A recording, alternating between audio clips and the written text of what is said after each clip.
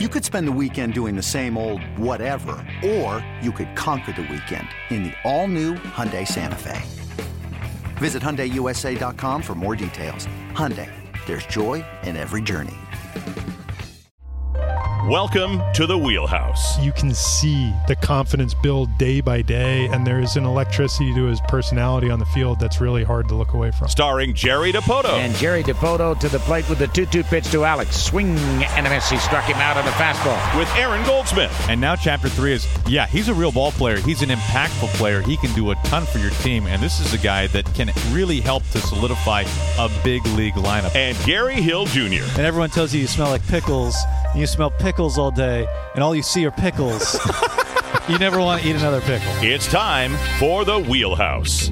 Here's Aaron.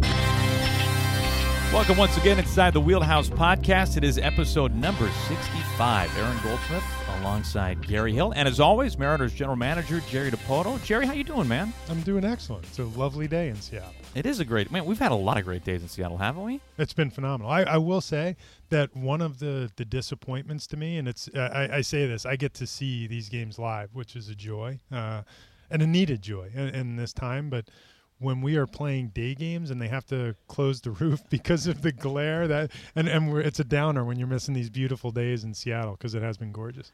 We are right there with you, but we understand the reasoning why. We understand the reasoning behind it. Hey, we got a lot to talk to Jerry about on today's Wheelhouse. We are taping this in advance of Game 1 against the Angels. It's a Friday afternoon from T-Mobile Park. We're going to be talking about Austin Nola's terrific, first half, as we're now in the early days of the second half. Evan White, Kyle Lewis, we want to go deep on those three guys.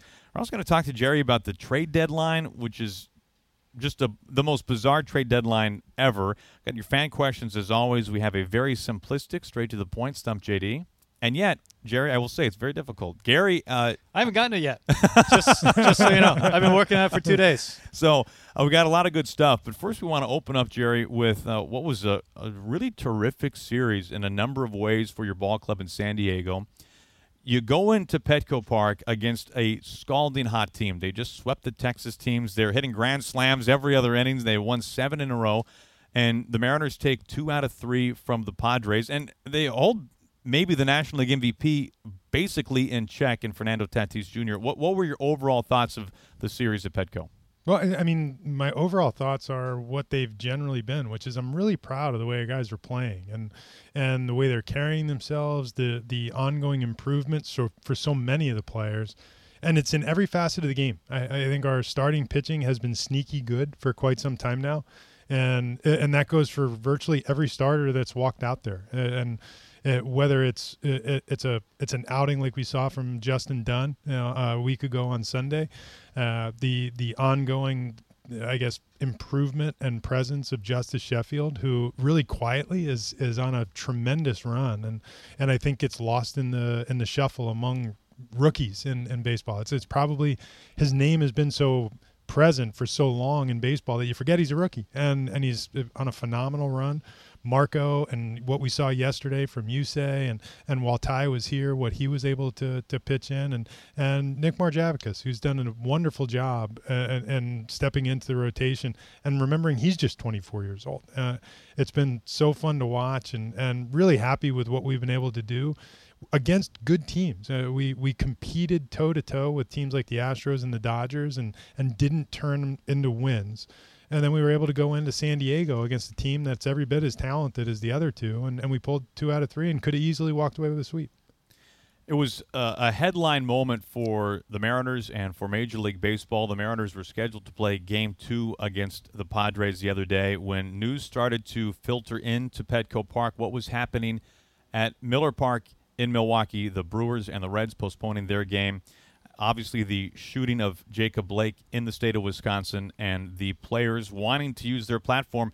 As we started to catch wind of that here in Seattle, we saw on our monitors in our booths what was happening inside Petco. Scott Service, Chase Tingler started to talk. And then, of course, you have this great leadership core for the Mariners and Marco Gonzalez, D. Gordon, and Kyle Seager, who met with some player reps for the Padres. The decision was made, obviously, not to play and then to play the doubleheader on Thursday. The Mariners have been united as one on this message since before the first pitch of this season was even thrown, and we got to see that form of unity on full display. What was your overall thoughts of what your ball club did, taking a stand for something they really believe in? Again, being proud. I think our group is tremendous. It's the right people in the right place at the right time, and this is certainly the right cause, and one that is so far overdue in regard to the need to solve this kind of the social injustice, the civic. Really, it has to be solved, and I admire our players for using their voice, for taking the stand. I think this is you could see the emotion starting to boil up in the world of sport, and very early on in the day, I got a phone call from Scott Service, who then put me on a conference line with the group of players in his office, and roughly told them we support your thoughts here. We asked them at the beginning of this season to lead us in a time of trouble, and it really has been a troubling time that we're living in.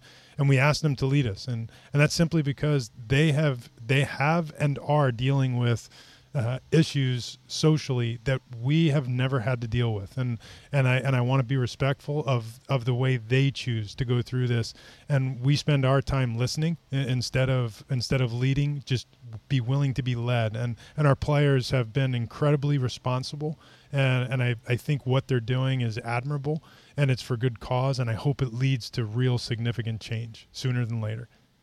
One thing that really stands out to me as I kind of take the 30,000-foot view on this particular situation, I can't remember a time where I've seen a group of players, a coaching staff, in this case led by Scott Service, who has been so in stride with the players on this from day one, and then a front office. I mean, you know this from your playing days, Jerry. Most players, the only thing they care about the front office is if they get their walk-up song right. But in this case, the Mariners have taken so many initiatives. The Hometown 9 program was just launched. You can find more about it at mariners.com/community. This is something that the Mariners are pledging not only financial resources, but they are pledging the most valuable thing, their time, individuals' time within the organization, the players as well. The front office has spoken to so many of the Mariners' black players to learn what the struggles are, what the problems are, what the Mariners as an organization can do to help combat this. To me, it is this incredible sense of pure synergy between these two groups, players, front office, to make such a powerful move that we're seeing on full display now. And I think it's a credit to everybody involved, all of the people. But again, it's the right people at the right place and in the right time. And I've had so many conversations with individual players on it just yesterday with Taijuan Walker and the feeling that they have been supported while they've been here with the Mariners and hopefully in ways that they feel is exceptional when compared to other places that you could work in any form of business, I suppose, but especially in the sports world. And, we have been partners with our players on many levels in what we do in our community programs and also in what we're trying to do in building our own brand, because this team has very, very much been about the youth and the athleticism and the fun that they have on the field. It's also about the character and the quality of the human being that we have off of the field. And I think it's easy for people to read once they spend any time around these young guys. That did result in a doubleheader, and we weren't scheduled to talk about this, but I am curious. We've really enjoyed watching L.J. Newsome pitch. We saw him make his debut at home against the Dodgers because of the doubleheader and the trade of Taijuan Walker. He started in Game 1 of that twin bill. I mean, this is a guy, Jerry, that easily with another organization, with any organization, could slip through the cracks, right? I mean, he comes up drafted out of high school, 26th round, soft-tossing righty, turns out to go to gas camp, has pinpoint command, now is throwing 92, and now just started a big league ball game for the first time in his life. Your early impressions on what you've seen from LJ? He's about as efficient as you can be, and I would apply that to almost every part of his life. He's efficient with his pitches. He's efficient with his words. he's efficient with his work habits. He LJ works hard. He takes his job seriously.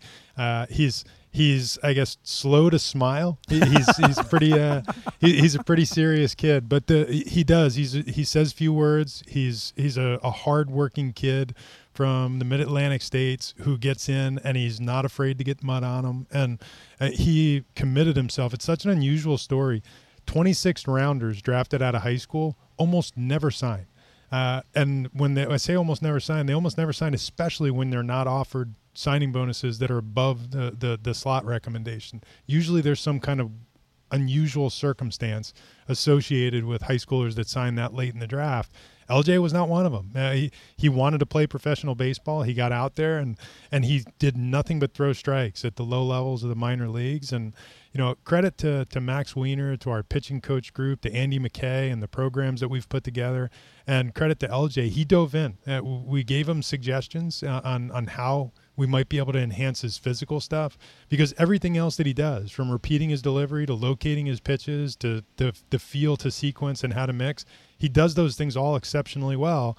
You just wondered if he was a little short stuff-wise. And, he went to gas camp and he worked on pitch shaping and he worked on adding a little bit of velocity. And, and last year he came out of the gates about as good as you could come out in Modesto, and was precision. He was throwing 94 miles an hour and dotting it. And, he's always had a pretty good curveball. He's always had the ability to back up a changeup.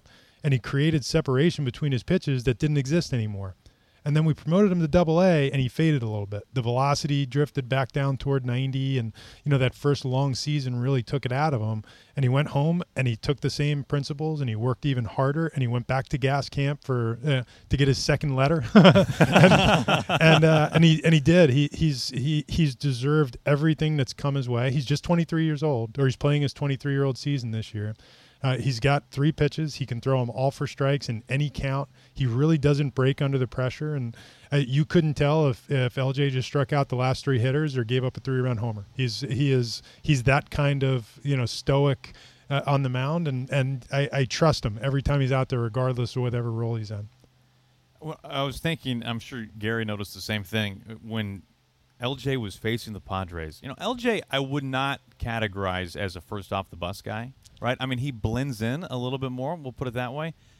Facing Fernando Tatis Jr., who is about the coolest-looking dude there is right now in our game, and only in our great game, this is one of the most beautiful things about baseball, only in our game can L.J. Newsome strike out Fernando Tatis Jr. twice and make Tatis just scream expletives all the way back to the dugout. I mean, that was really cool to see. Yeah. Hey, man, I don't care how much swag you got. I don't care what the back of your baseball card looks like already. I don't care you hit one up by the palm trees on that building. I can punch you out not only once but twice. It was pretty sweet. I think that's why or how he earned the nickname the Quiet Assassin. Yes. As he came through our minor league system, and that predated even his velocity increase and such. He's never been shy of competing against anybody in a moment. And like I said, and it could have been Tatis hitting home runs and back-to-back at-bats off him. And my guess is he would have come right back to third at-bat with strike one and then figured out. And once he struck him out, it just nod his head and walk on. You got a lot of really exciting things going on right now with your ball club, Jerry. Some guys that we're seeing for the first time this year, other guys that we've seen for a little bit longer. But Kyle Lewis, we've mentioned him, of course, before in the podcast. We didn't talk so much about him last time, but this is the year of Kyle Lewis. I mean, he is paving a path to the Rookie of the Year award. And as Gary and I have talked about a number of times, he's doing it in different ways. He has had 2 10-game hit streaks. He just had his most recent one come to a close in San Diego. But when you are watching what Kyle is doing, first of all, holistically, what are you making of his 2020 campaign? Well, I mean, the first thing, and this is only because this was a mathematical game I was playing this morning and looking at it, he's on pace. Were he to be playing a full season, he's on pace for about a 10-WAR season, which is... Well, that's impossible. That's rare air. That's rare air. That's serious. But he's on that pace, and his first 200 plate appearances in the big leagues are well north of 6-win pace, stretched over the course of a season, which, that too is rare air. You're talking about the perennial MVP types that are able to churn out seasons like that in terms of value. So, Kyle is doing it. He's doing it defensively. I think he's run the bases very well. He has everything he's done in the batter's box has been phenomenal. If I had to pick in this first half of the season, the most impressive thing of what we've seen in Kyle's growth is that over the first 2 weeks, we saw something similar to last year, which was big impact, maybe a little improved, in terms of his contact ability. The center field defense is far and beyond anything that anybody could have expected, how quickly it came for him this year, especially once he came back for summer camp. But in the last 2 weeks, what he has done in the ability to manage the strike zone and just get himself into position to have either better pitches to hit or better and more complete at bats. We've seen a flip in his strikeout walk percentages where we went from high strikeout, fine walks to exceptional walk rate, low strikeout rate. And not only did he not give up power, he's hitting the ball even harder than he was hitting it before. So right now you're getting average, you're getting on base, you're getting power, you're getting defense, you're getting base running, you're getting quality human being with leadership skills.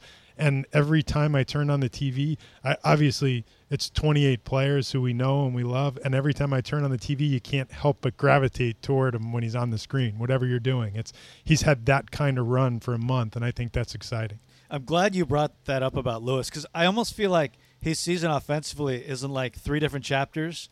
You mentioned the high strikeouts, a lot of power at the beginning. Then he kind of had the flaying the ball to right field, cutting the strikeout rate, and now it feels like this third chapter is everything's coming together at once. Is that, from your view, is that a young guy figuring himself out and adjusting to what now teams are trying to do? Because obviously he has the attention of all the opponents now. It's a young guy adjusting and figuring out how to play the game while he's leading the league in hitting and on a pace for a 10-win season. It's amazing what he's doing and how he's doing it. And it's very easy to look at him and see all the physical traits and the upside potential that he has. It's something entirely different where in almost every single category, even the small nuanced motor skills that the great players are able to master, he's doing that, and he's learning a lot of those skills on the fly here. We've talked about it before. Some of that is due to the fact that so much of his player development time was sidelined. And most of the first 2 years of his time as a professional were spent trying to rehab. And right now what we're seeing is those adjustments that you make over the course of your journey to the big leagues. He is making them on the fly against the best competition in the world, and he's making it look pretty easy. It's pretty it's been wildly impressive, and I think while it's happening, you can see the confidence build day by day, and there is an electricity to his personality on the field that's really hard to look away from.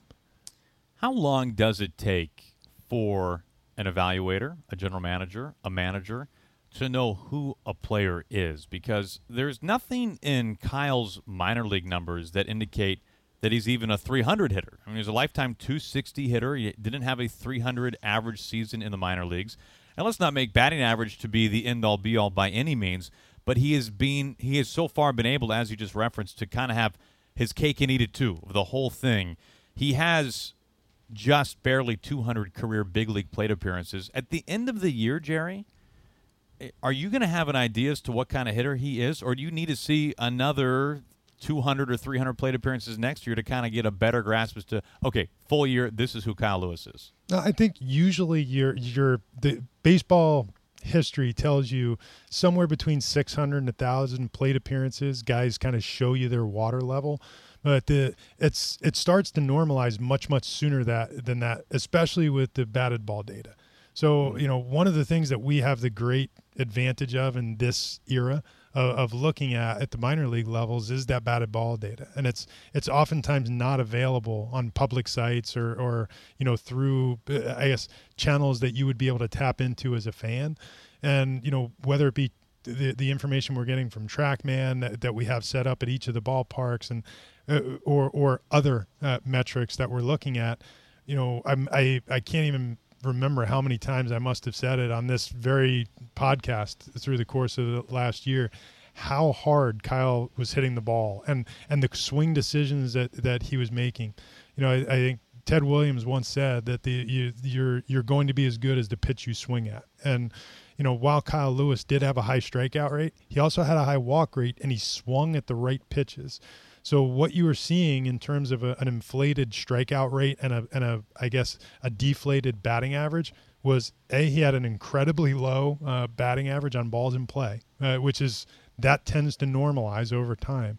And he hit the ball very hard, and he made great swing decisions. So he was swinging at the right pitches, hitting the ball hard, and not getting rewarded with good results. So on the back of a baseball card 30 years ago, you could look at that and say, he's a 260 hitter.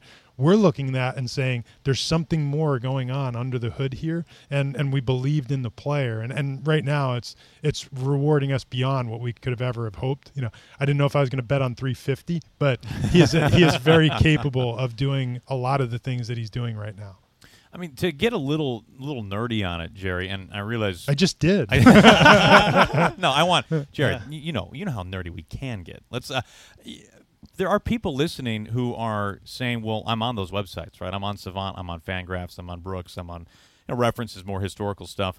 But are you looking at the swing decisions on just simply how often he's swinging at pitches in the strike zone, how often he's making contact at pitches in the strike zone? Those things are public for fans who want to really get into it with what they can see on, let's call it Fangraphs. What would you be looking at? See, we bake into it what that player's skill set is, and roughly looking at Kyle Lewis, and Kyle and all of our players will go through a BVY plan. What is the best version of you?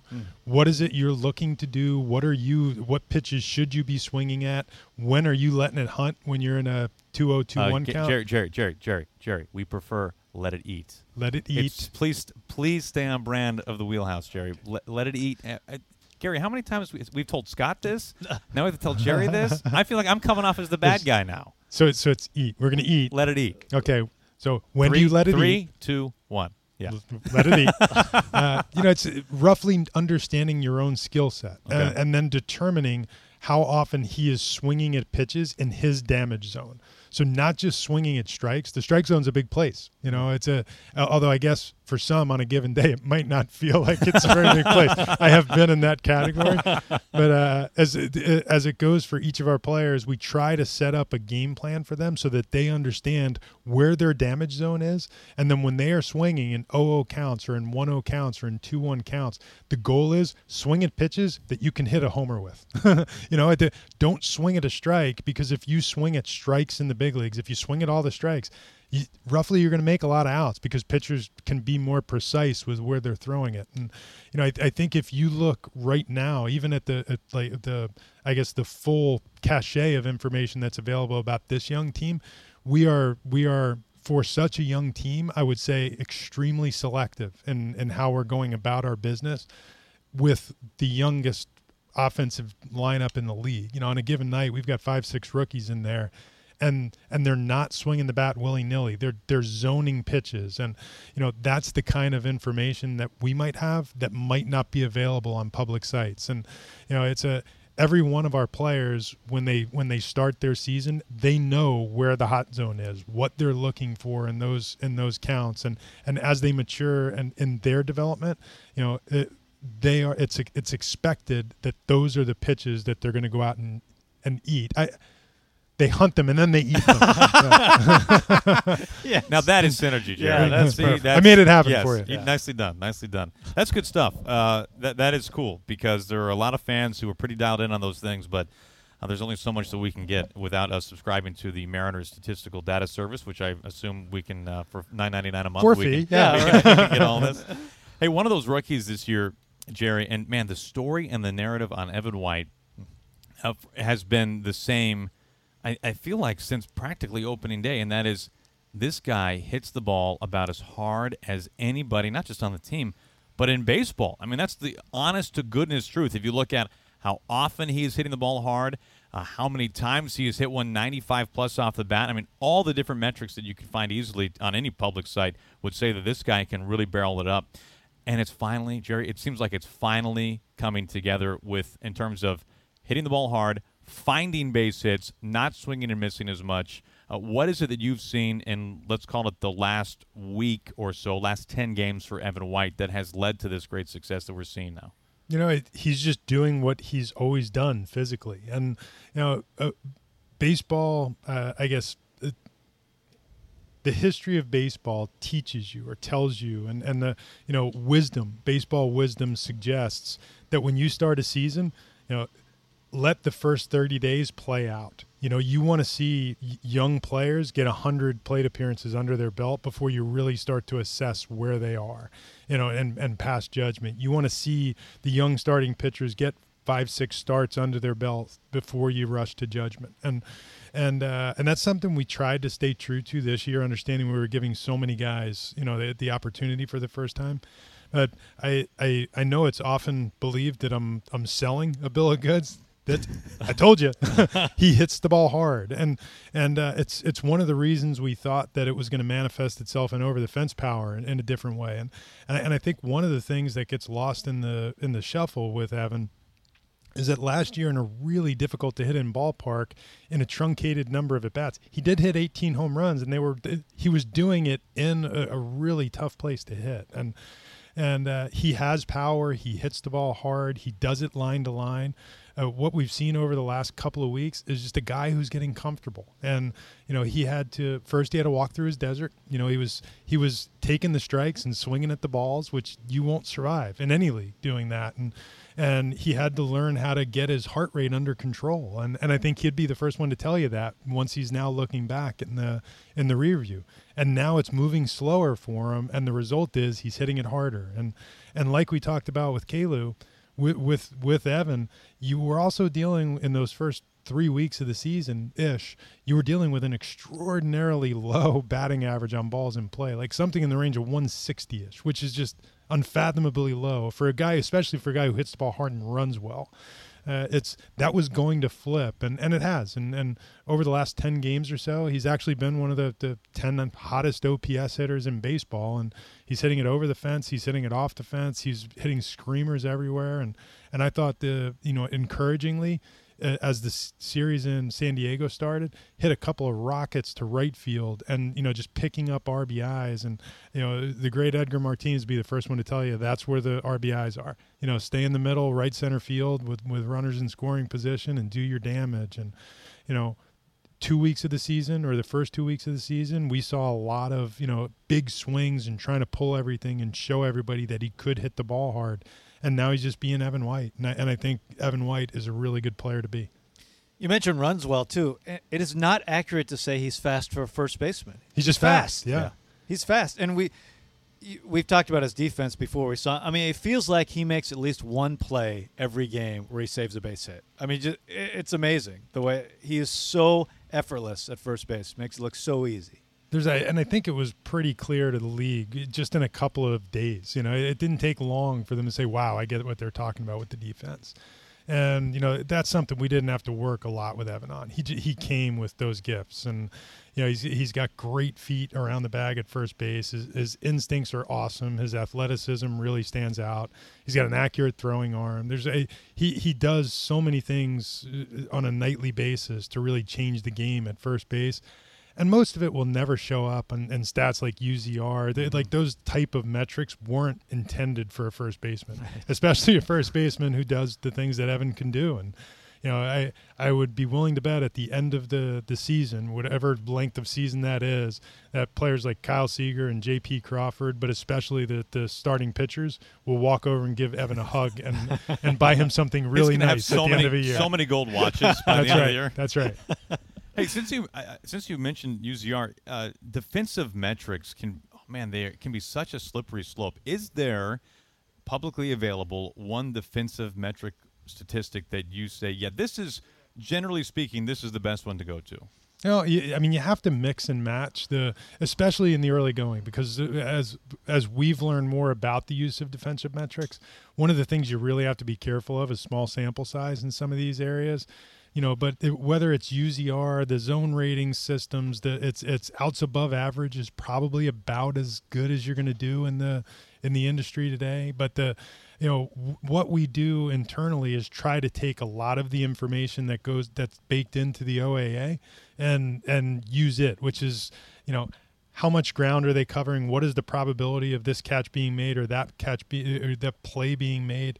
And, and I say all this, and a lot of that still is very hard to apply to a first baseman, because there are certain assumptions that you can't make without just watching it. There's that pick, the in-between throw from third base that is just impossible, that he makes look easy. There is the play where you have to shuffle your feet twice and put yourself in position, stretching seemingly 3 feet, and not lose connection with the bag as you rotated from the outside to the inside, and do it while a runner is barreling down and running into your ribs.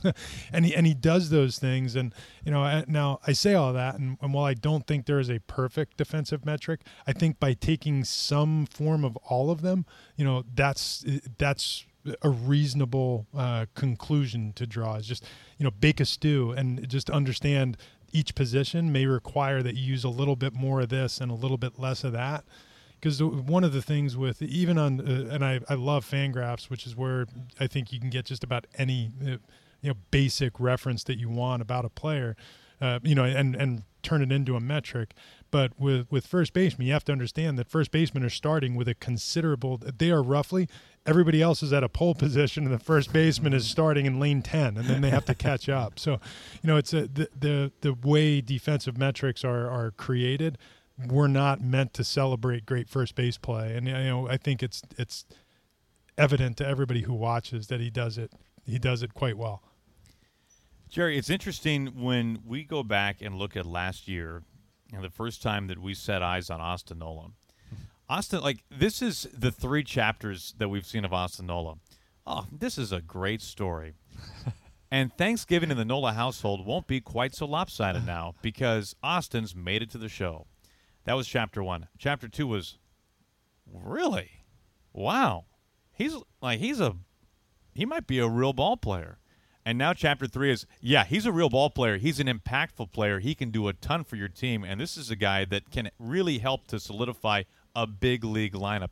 It has been incredible to see what the Mariners discovered in Austin Nola, brought him to the big leagues, and then have, by his own hard work and dedication and some Mariners guidance, have developed into a really legitimate big league hitter. This must be incredibly joyful for you to be able to watch on a night in and night out basis. It is, because if you spend any time around Austin, the only thing better than what he's doing right now as a player is just him as a guy. He's an awesome human and one of the best people you'll meet in baseball. Just a joy to be around. He's a wonderful teammate. He gives to everybody around him. He's got a great head for the game. I would suppose that if he wants to, Austin Nola will manage a major league team sometime down the road when he's done playing. He's got that kind of baseball IQ, and we pinch ourselves daily for how well this has worked out.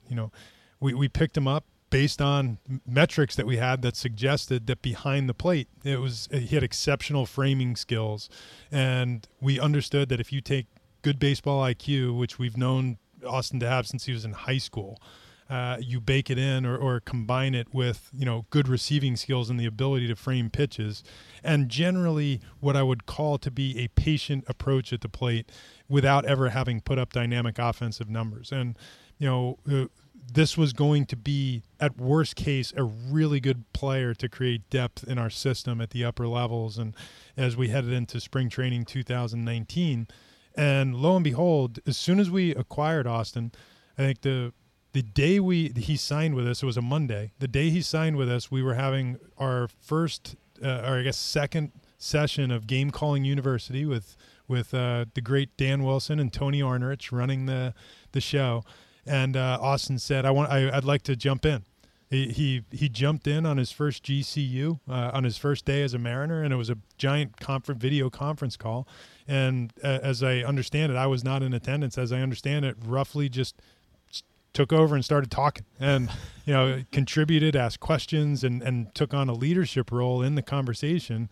And then shortly thereafter was on a plane, flew in from Florida, went to Arizona, and went in and met with Hugh Quattlebaum and our hitting people, and just started recreating what his swing looked like, to look at his strengths and his weaknesses, and really wanted to make a conscious effort to change what he did, because those weren't programs that were offered to him in his previous stop. And he committed himself. He asked in to GCU, which is something we would more do with an A-ball player. Now we do it with all of our catchers, because it's been so well received by guys like Austin Nola and Tom Murphy, and it wasn't just the Cal Raleighs and the Jake Ancias. We were able to do it with everybody, and Austin dove in on the hitting side and started working with our people about a more sophisticated or modern approach to hitting, and lo and behold, what we could not have expected was that we were going to – he is rolling out, and I'm ballparking here, but Austin Nola has been in the big leagues now north of a year, and he is rolling out something in the neighborhood of about a 130 weighted runs created plus or something like that, 120, 130. And he's sitting about on a 9.25 OPS today. Yeah. And it's very believable when you watch the way he manages his at-bats and he controls the strike zone. And there's nothing gaudy about the tool set that he has, but there's a lot of gaudy in the skill set that he has, and that's something to be admired. That's what I find amazing, because catching, there's so much information, right? You're dealing with bigger pitching staffs than you've ever dealt with, young staff in this case, especially starting rotation. Weren't really expecting to be the everyday catcher, but he is because of the Murphy injury. And, yeah, he's 12th in the American League in OPS, on top of everything else to go along with the catching side. It's incredible. That's amazing. And he did it all in the middle of a pandemic while going through the birth of his first child. And, well, I guess technically his wife did, and he was just supporting the effort. But, yeah, it's been a wonderful year, I think, or a year and a half for Austin. And I told him when this all started, when Murph was down, hopefully we don't run you into the ground. And he said, I love it, man. I'll play every day. I'm soaking this up. And he waited a long time to get the opportunity, and he really is cashing in on every second of it. It's amazing when we watched the Mariners play the 4 games against the Dodgers. One of the things that we were so taken aback by seeing the Dodgers in person is that they have more money than any organization. Like maybe Microsoft has more money. It's like Microsoft and then the LA Dodgers, right? And yet, you know this better than we do, Jerry. They've got reclamation projects all over the diamond, some of which have signed extensions to play for the Dodgers long term. Others are still playing for pennies on the dollar compared to some of their counterparts. Even the Dodgers have guys that they find the diamonds in the rough. Do you have to be able to find a couple of Austin Nolas if you really want to roll out a postseason World Series contending team? Because you can't buy everybody, and the odds of you drafting and hitting on every single guy and not having them get hurt all peak at the right time. I mean, that's like it's the Royals, and that's it. I mean, it's hard to do. So for a number of years, my first 6 years professionally, I spent with the Cleveland Indians in the late 80s, early 90s. And my farm director, later assistant general manager, was Dan O'Dowd, who then went on to become the general manager of the Rockies for 16, 18 years, somewhere around there. And he was my general manager at the end of my playing career. And then I also worked for him in a scouting and then executive role. And during the time in Colorado, Dan would always reference those mid-90s Indians teams and a wildly talented, group, and roughly an all-star at every position in the 90s, it seemed, and then another one in back of them waiting to come. And we talked about those teams all the time, and Dan said you don't really have to have, on the scale of 20 to 80, you don't have to have a roll 60 player at every position. But you got to get lucky somewhere. You got to get lucky in the draft. You got to get lucky in minor league free agency. You've got to get lucky with a free agent you signed on a low budget deal, and it turns out to be a home run. And if you look at past champions or even playoff clubs, they're out there for everybody. Mm-hmm. The teams that hit, we're going to play the Angels tonight. The Cardinals probably didn't expect 3 championships and one of the all-time great hitters in the history of baseball in the 13th round of a draft. Like, you got to get lucky. And I would say that the Dodgers probably look at their lineup on a given day thinking, who knew Cody Bellinger was going to be roughly an elite-level power hitter when he was coming out of Phoenix area high school as a good field, might hit, no power first baseman. He was projectable. They got it right, and I could say the same about Mookie Betts, who was a 5th-round pick as a high school kid for the Red Sox, who multiple championships, and you're not going to get very far on one hand of fingers before you talk about the best players in the game, and Mookie's name comes up, and he was not a consensus guy on draft day. Or then the reclamation projects, like when you look at the Dodgers and you see Chris Taylor, I get choked up when I say that. That's it. I need some water. Chris Taylor, Max Muncy, they've done a wonderful job of taking guys. Kike Hernandez was not that guy. And they've done a wonderful job of taking guys like that and putting them through what I think is one of the best player development systems in baseball. And player development doesn't just happen in the minor leagues. Player development does happen in the big leagues, and I think we are doing it quite well, and hopefully this group of guys, the Austin Nolas, the Dylan Moores, the Sam Haggertys, these can be contributors to us in major ways, like those guys are, and in the most extreme cases, if somebody turns out to be a star who you wouldn't otherwise have thought, and perhaps it's one of them. You really walk into something special because you need that to happen to be a championship type team. Jerry, this is the trade deadline is quickly approaching, and this is the most bonkers trade deadline this game has ever had, and hopefully ever will have. You have made a trade, and it might end up being the most high-profile player traded. Who knows? But you traded Taijuan Walker to the Toronto Blue Jays. First of all, before we talk about kind of the nuts and bolts of this trade deadline. Ty was obviously the guy's his second stint here. You were not a part of the regime that drafted him, but I think you quickly discovered in Taijuan 2.0 that we saw. I mean, a high-quality character guy, a leader, not only and a guy who really performs well when he's up on the mound. That's never an easy guy to say goodbye to, but it was the right choice for the ball club. I think on many levels, and Taijuan understood that. And I did my first year here in 2016. I did have Taijuan, and I watched Ty pitch since he was in high school. I've always admired his physical ability, and he's different now. It is not the big, gaudy 98-mile-an-hour fastball, the dreaming on some off in the distance upside that you might have thought when he was 17 years old. He's turned into a mature man who's got a feel for how to pitch, and he sits and operates around 93, 94. When he needs to get the extra juice, he can give you a 95 or a 6. He's come so far with his secondary pitches, but more importantly, he's come so far with his ability to understand the sequencing, how to go about navigating through an at-bat without just simply powering through, because it's hard to power through. The best major league hitters will tell you can't stuff a major league lineup very often. You're going to have to figure out how to navigate and pitch to them. He's come so far in that category. And what Taijuan did in terms of his time away. So once we traded him at the tail end of in the winter of 16, how much he matured as a human being and grew as a leader in the interim, and what he brought back to this team is something that whether he plays another inning here sometime in the future or not, I will always be thankful for what he brought back, and the cohesiveness that the starting group, Marco and Chef and Justin and Yusei, what they all did together was remarkable, and I think Taijuan had his hands in that as well.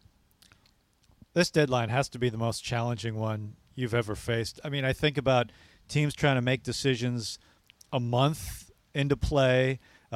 Minor leaguers are mostly sitting at home. There's some in camps, but you don't necessarily know what's going on in those camps. It's just the whole thing seems so odd and so challenging. It really is, and I think obviously I don't think it's going to be a crazy active trade deadline because of some of the factors you just described. There's so many different teams that are still in it, really, and or at least within shouting distance of a playoff spot. And there's so much uniqueness in this. So you could count in there that there are no live scouting looks. Everything you're working on, working off of, is in some cases outdated information because players change quickly, especially throughout development. So it did make for a challenging effort, and we had a series of ideas that we wanted to employ going into the deadline, and fortunately for us, we viewed ourselves as building over time. So, we were more likely to go young than try to find someone who was, close by or is going to step in immediately. We were not likely to be looking for the player that pushed us over the edge, but rather someone who was going to come and be a part of a long range plan. And we were then able to look at a different category of prospect when we were making these deals. And we believed that when we were going into this trade season. And, that might be the only move we make, or it could be one of 3 or 4. I don't know how the weekend will play out, but I do suspect that this year is going to be unusual. And I've said it before, with the exception of pending free agents who are always going to be, commodities at the trade deadline because they come with less strings attached. I'm not sure really what else happens at this trade deadline because it's so unique. Come on, Jerry. The only trade you make. It could be. Did you hear? It could Jerry, be. Did you hear yourself? Yeah, you heard me say it. Did you hear yourself? Yeah, I have. I would fill you on some other. You're getting jittery. comical things You're I've getting said. jittery just now, just saying that. By the way, let's forecast just for fun. Let's just say crazy world. Let's just say the Mariners re-sign Taijuan Walker when he becomes a free agent. How many general managers will have traded away one player twice and then signed him as a free agent? I mean, that's got to be rare air. That's got to be rare air. Yeah. Okay, that's what I thought. There's something. The winter, just something to look forward to. You've given me something to aspire to. Well, Taijuan, we like you, but really, I'm just trying to become one of a million here. This doesn't happen very often. We're just trying to check the freak show. Exactly right. Okay, let's Stump JD could not be any more straightforward this week. It is so straightforward, and yet, as Gary can attest to, fairly challenging. Yeah, let's not sell that too much in case he Until gets he just it, nails it. right off the bat. So if I scroll through my text if message we can history stay off with my Gary, ineptness for a while. It's him just texting me throughout the last 3 games, just guessing and just wrong. Oh, so wrong. you asked Gary this yeah, question? I don't know the answer. Okay, but it's a good. It is a That is great strategy. It is a great actually. strategy, unless somebody asks you the following question, Jerry. We all know who has the most hits in San Diego Padres history. We do. It's Mr. Padre. It's Yes. Tony Gwynn. Jerry, can you tell me who has the second most hits in San Diego Padres history? The second most hits in San Diego Padres history. It is. I will say it is funnier when I say it out loud. It's pretty great. That's an awesome question. Is it, Jerry? Is All it? right. Look, can I have a moment to think? Yeah, can we can- talk about something else while I think about this? Because You wanna let's go just to- say that's a nuanced question. Well, I like to bring in Stump JD questions with the opponents. I like to have a tie-in for no reason, but it just gives me a kind of a launching point. Mariners play the Padres, and I don't know, popped in my head. How about we do a couple of fan questions while you mull this over? That would be fantastic. Like, there's some way that you can process that ridiculous question while answering fan questions. I have an idea in I my am head. thrilled that you didn't get it right away. Is it? Seriously. This makes me feel a little better. Could it be Adrian Gonzalez? No, he has the 7th most hits. Seventh. One most of my hits. guesses. Yeah.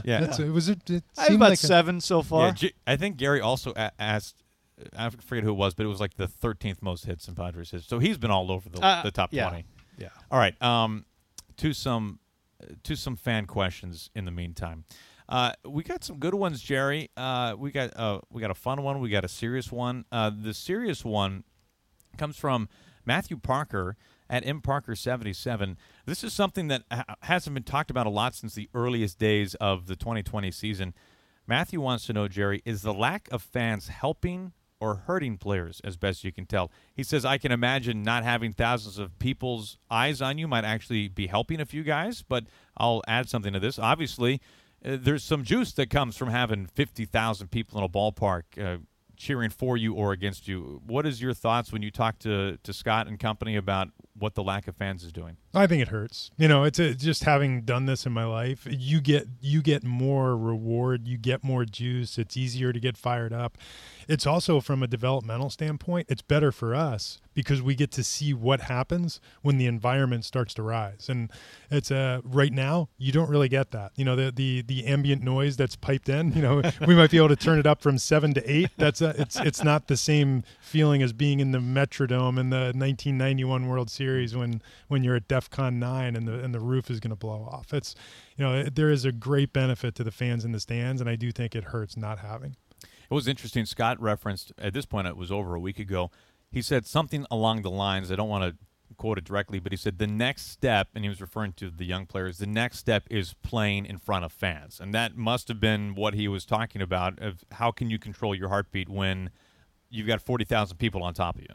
It's really having when I when I first came up to the big leagues, I played in empty stadiums. I was on a rebuilding Indians team. We played in an 80,000 seat stadium. Nobody was really there, and until we went to the big markets and played playoff type teams, you really didn't experience that.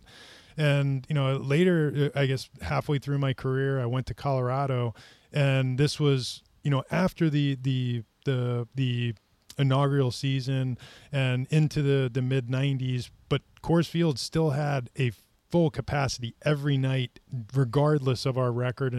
And I usually pitch toward the tail end of the games, and you're out there on the mound. And when there are 54,000 people in the stadium and there's 2 outs in the 9th inning and there's a runner on second base and they're all jumping up and down and let's go. The ground is physically shaking under your feet. You can feel yourself moving, and it's an unbelievable sensation when you're out there. And it is the greatest challenge is to try to slow it down. Whoever tells you they shut it out is full of it. There's no way. You can't shut it out. You can feel your body moving, but you have to be able to channel it and really be able to control that energy. And I think that's something that really this season is sorely missing. It's so much fun when fans are here. That's cool. That's a great story. Is it Gene Richards? No, it's not. Dang it. Oh, but nice dual processing there. Yeah, that was great. very impressive. That was impressive. Our second and final fan question comes from Paul at Paul Waldo. Jerry, he wants to know, what was your one food or meal that you kept going back to during quarantine? So this is true story, and I shared this with Justin Hollander, our AGM. For the first, I would say 2 months of the quarantine, Tammy and I rotated, cooking, sous chefing, and whatnot, and we did not repeat a meal for almost 2 months. We tried something new. That's amazing. Nonstop. Yeah, nonstop. But we did hit on a couple of fun things like the staples are easy, just having a steak on a given night, but you just find a different way to prepare it.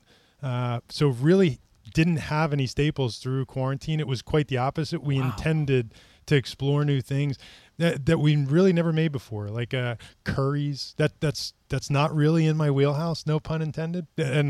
But now I get it a little bit, Okay. and just doing things, making Asian food that was, it wasn't something that naturally came easy to me, but just following recipes and trying out a little more of this and watching cooking shows and taking leads. I was great. And I actually got kind of locked into on Sundays. I would just set up my iPad, and it might be Bobby Flay, it could be Michael Simon, it could be Molly Ye, and I'm watching a show like Food Network Kitchen, and I'm watching them walk me through how to prepare something, and just daytime with Jerry, cooking dinner with Bobby Flay. So oddly enough, and that's no joke, we didn't repeat anything for 2 months. Gary, what about you? I think I repeated something every day. Peanut butter and jelly. Boy, real big league right there. Yeah, I know. Yeah, I two things for me. I rediscovered my love for potato chips. I've tried every potato chip now, and and Gary will not like this.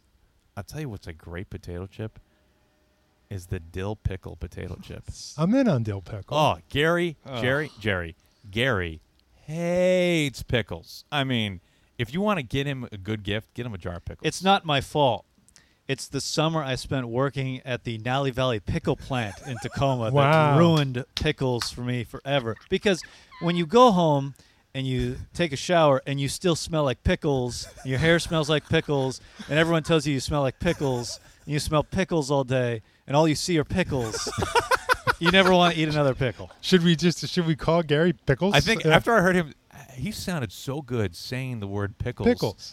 I was thinking the same thing. For some reason, that had not dawned on me until this very moment. He is Pickles. Yeah, what a terrible nickname. He wouldn't talk to me anymore. To me, like the New York delis, the garlic pickles that you get. Yeah, at the I'm all over it, oh my man. gosh, Yeah. It's unbelievable. Oh, you can have mine. Well, okay. Great. So yeah, potato chips, and I ate so many eggs. And you know what I've discovered is amazing? Soy sauce on eggs. Like 2 fried eggs, runny yolk with soy sauce. I mean, it is knock your socks off good. All chicken eggs, or have you explored the different eggs? I didn't go into the – I don't remember what that animal was that we talked. The emu. The emu, that's it. Yeah, Jerry. I mean, I love the creativity. Every day during quarantine, and Gary can relate. I mean, I got a 5 at 3 into the time, like a 5-month-old when this thing started. I mean, every day was possibly the end of the world. Okay, so the in all due respect, emu eggs. They ain't coming into play. That wasn't happening. But the sun has come out again. Things are beginning to be more normal. So let's check in a year from now on the emu eggs, and I can borrow the hardware from you to crack one of those things open. Right now, I'm in on the duck egg. Really? It's simpler, but it's richer and creamier than a normal chicken egg. I'm not going to kick the chicken egg out the back door, just but always have that as a drop. Yeah, I think Jerry on eggs. That feels like a good in-game drop too. That would be a good in-game. There you go. Yeah, especially for our promos for the Wheelhouse. All right. I don't know how you've been able to think about who has the second most hits in Padres history while discussing eggs, but you might have been able to. Do you have a guess, Jerry? I'm going to empty the magazine here. Dave Winfield, third most. That's right. Jerry, I'm not kidding. This guy has a hit more than Dave Winfield. One hit more for than the Dave second Winfield. most hits. He has 1,135 hits. This is why this is such a great question, because it should be Dave Winfield. It should be Dave Winfield, but it's not. But it is not. It is somebody who played for the Padres for For 10 quite years. some time. 10 years. Can we go 10 years as 10 a years. pod? He was twice an All-Star with another team, one time an All-Star with the Friars. Can we say, is it Gary Templeton? Congratulations, That's Jerry. great. He wasn't 13th. He was number 2, Gary Templeton. He was an awesome player. Well, good enough to get the second most hits. I believe the first switch hitter in Major League Baseball history to register a 200-hit season while getting 100 hits from either side of the plate. Now that's next level. That's- Why wasn't that my question? that was much better. Jerry, if that was my question, I think that's would, right. Would you have gotten Templeton right away? If that was a question, for sure. But that was Gary Templeton, St. Louis Cardinals, Right. But before he was traded for the Great Wizard. nonetheless, that's all right. I feel this was aces on all fronts. Yeah, right. that was excellent. That's a great question. That's an awesome question. That's very niche, very difficult. I bet you 9 out of 10 Padres don't even know. Padres fans don't even know that. I can bet you 9 out of 10 Padres don't know. You don't think Will Myers knows that?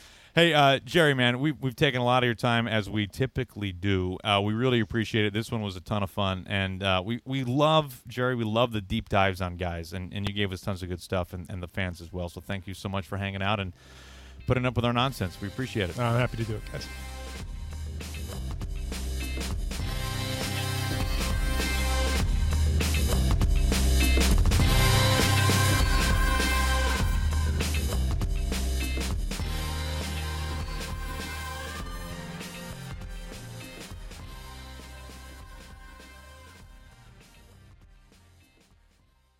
It's blazing hot outside. You get in your car to turn on the AC to get cold air pumping, but it blows hot air out. This issue is commonly caused by low refrigerant due to leaks in the AC system. You want an easy, all-in-one solution that will restore the cold air in no time. AC Pro Recharge Kits make restoring cold air easy for even those with zero DIY experience in less than 10 minutes. Save time and money versus going to a shop by picking up an AC Pro Recharge Kit today. Be a pro with AC Pro.